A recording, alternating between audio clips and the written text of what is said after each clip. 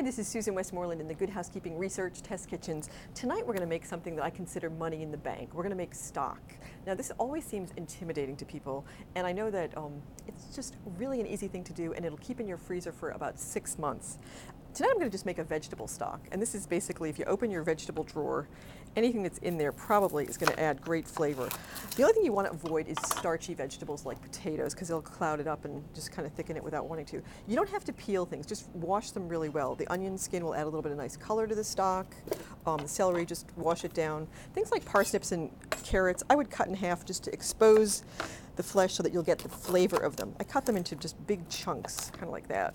So basically, you want about a pound of vegetables for every about 2 quarts of water, and you're just going to put that on a flame all together and let it simmer for a couple of hours, and then just strain it, and you can scoop it into freezer sealable containers or even freezer weight zipper bags, and then just freeze it and take it out when you need it. You can do small containers or large. It's a great base for soup or chowder or pasta and beans, anything you want.